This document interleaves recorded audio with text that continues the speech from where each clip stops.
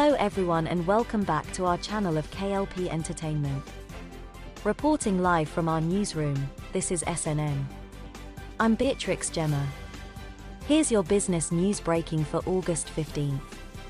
The settlement closes the chapter on the last investigation by a Justice Department task force on the role financial firms played in the collapse of the housing market in 2008. The Swiss banking giant UBS agreed on Monday to pay $1.4 billion to settle U.S. claims that it misrepresented bonds backed by mortgages sold in the years leading up to the 2008 financial crisis, a sign that the legacy of the turmoil that engulfed the global financial system continues to haunt Wall Street. The settlement with UBS is the last action brought by a Justice Department task force that was set up in 2012, during the Obama administration. It investigated the role of big banks and other financial firms in selling flawed and predatory mortgage products that contributed to the collapse of the U.S. housing market, federal prosecutors in Brooklyn said in a news release. The substantial civil penalty in this case serves as a warning to other players in the financial markets who seek to unlawfully profit through fraud that we will hold them accountable no matter how long it takes, said Breon Peace, U.S. attorney for the Eastern District of New York. UBS said in a statement on its website that it had reached the settlement with federal prosecutors to resolve a legacy matter, adding that the money had already been accounted for in previous financial statements. In settling with UBS, U.S. prosecutors agreed to dismiss a lawsuit it filed against the bank in 2018. The agreement brings the total fines and penalties collected by the government task force to more than $36 billion. Some of that money has gone to providing mortgage relief to homeowners hurt by the financial crisis. In the crisis, which began to abate in 2012, banks foreclosed on more than 6 million mortgages, and millions of other homeowners saw the value of their homes plummet for years. At its peak, the Justice Department task force had more than 200 lawyers working for it. The group also relied on personnel from a number of federal housing agencies, the Securities and Exchange Commission and the Federal Bureau of Investigation. Regarding UBS, federal prosecutors said the bank defrauded bond investors who had sunk money into 40 so-called residential mortgage-backed securities that UBS had sold in 2006 and 2007.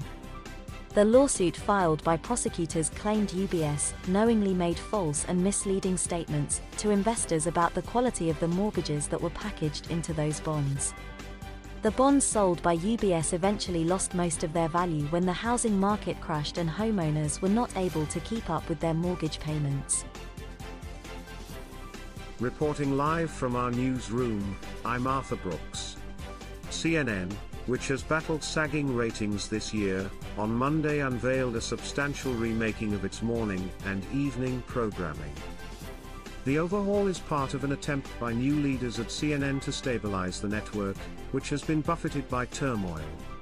The company's former chairman, Chris Licht, departed in June after just over a year in the job, during which newsroom morale and profits fell.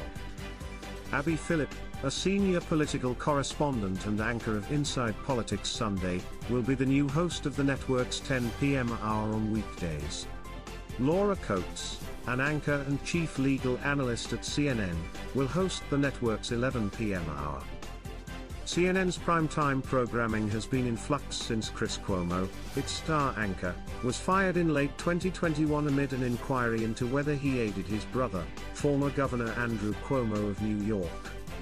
Last year, Mr. Licht moved another primetime host, Don Lemon, to the morning, an ill-fated decision that culminated in the host's ouster in April. In May, CNN named Caitlin Collins, its former White House correspondent, as host of its 9 p.m. hour, replacing Mr. Cuomo. CNN's morning show, which has been anchored solo by Poppy Harlow for several months, is getting a new permanent anchor, Phil Mattingly, CNN's chief White House correspondent. Early Start, which airs at 5 a.m., will be anchored by Cassie Hunt, CNN's chief national affairs analyst. Ms. Hunt was previously anchor of Way Too Early, a morning show on MSNBC. The new programming lineup is the most significant decision to date made by the 4 executives who took over leadership of CNN after Mr. Licht left.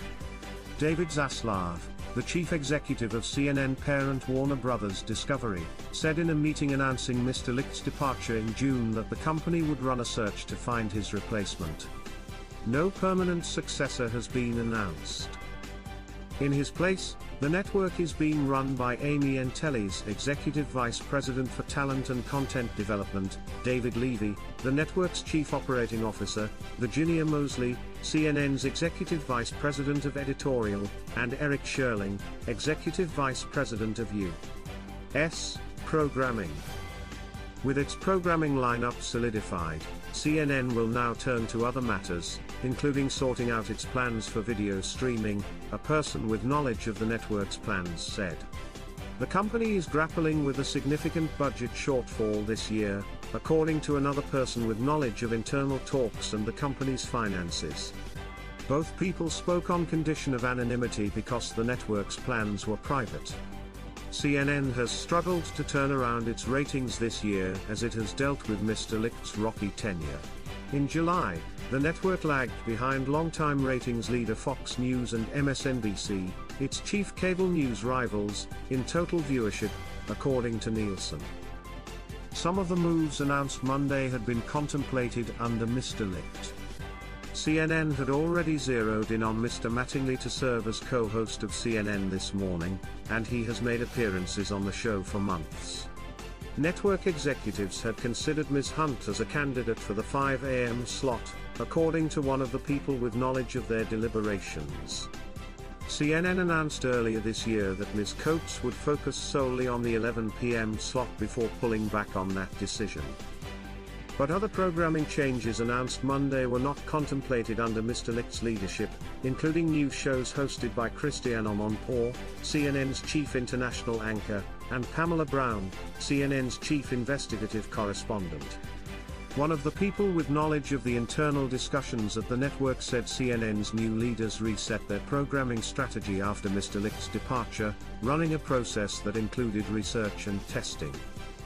CNN has been trying to increase the diversity of its on-air talent. The network is adding 2 black journalists, Ms. Phillip and Ms. Coates, to its evening lineup. And it has made Victor Blackwell the anchor of its 8 a.m. hour on Saturday and is promoting Manu Raju to anchor of Inside Politics. But the absence of Mr. Lemon means that the network's flagship morning program will be without a journalist of color. CNN's weekend lineup is also being reorganized. Chris Wallace, the former host of Fox News Sunday who joined CNN to start a show on a streaming service, CNN Plus, that was shut in the early days of Mr. Licht's tenure, will anchor the network's 10 a.m. hour on Saturday. Christiane Amanpour, CNN's chief international correspondent, will anchor the 11 a.m. hour. They will be preceded by Mr. Blackwell at 8 a.m. and Michael Smerconish at 9 a.m.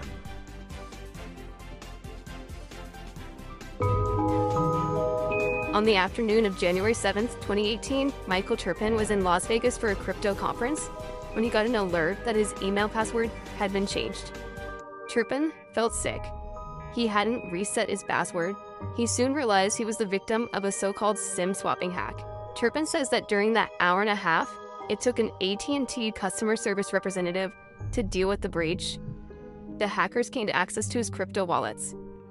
At the time, what they found was worth $24 million, and they took it all.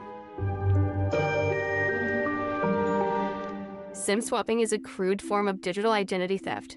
Thieves walk into a cell phone company store and convince an employee to reassign their victim's cell phone number to a new phone, either through lying or, in Turpin's case, bribery.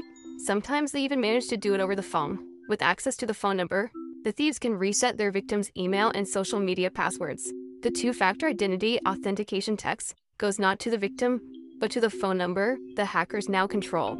With the access they gain, the hackers can root around for files that may contain passwords to stuff like crypto wallets, which is exactly what they did with Turpin.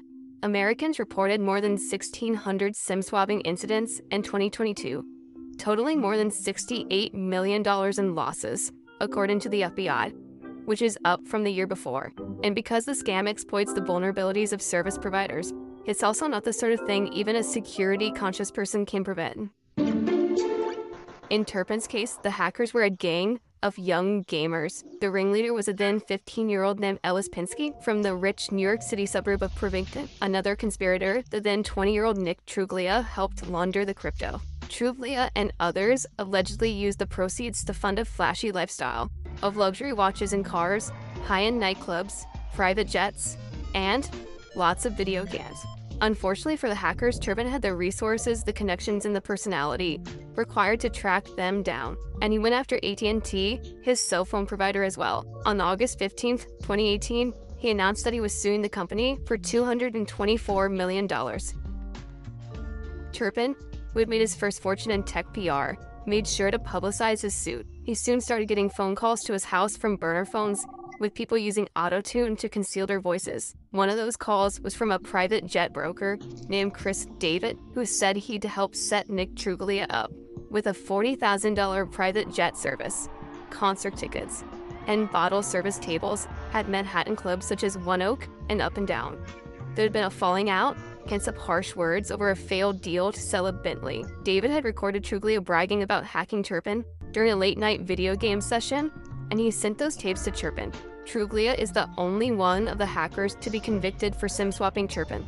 In April of 2023, a judge threw out Turpin's civil case against AT&T and agreed with the telecommunications provider that it wasn't their responsibility. Turpin plans to appeal. He, along with prosecutors, lawyers, and other victims of SIM-swapping, believe it's an ongoing problem and that people are losing smaller but still significant sums every week through SIM-swapping. The problem isn't going away anytime soon. The minors being recruited into SIM-swapping gangs can escape prosecution, and while passwords can be changed, the human vulnerability to manipulation is harder to address. Even the extra security measures offered by providers may not be enough to protect you. It's a good reminder that even a small part of your phone can be a big vulnerability.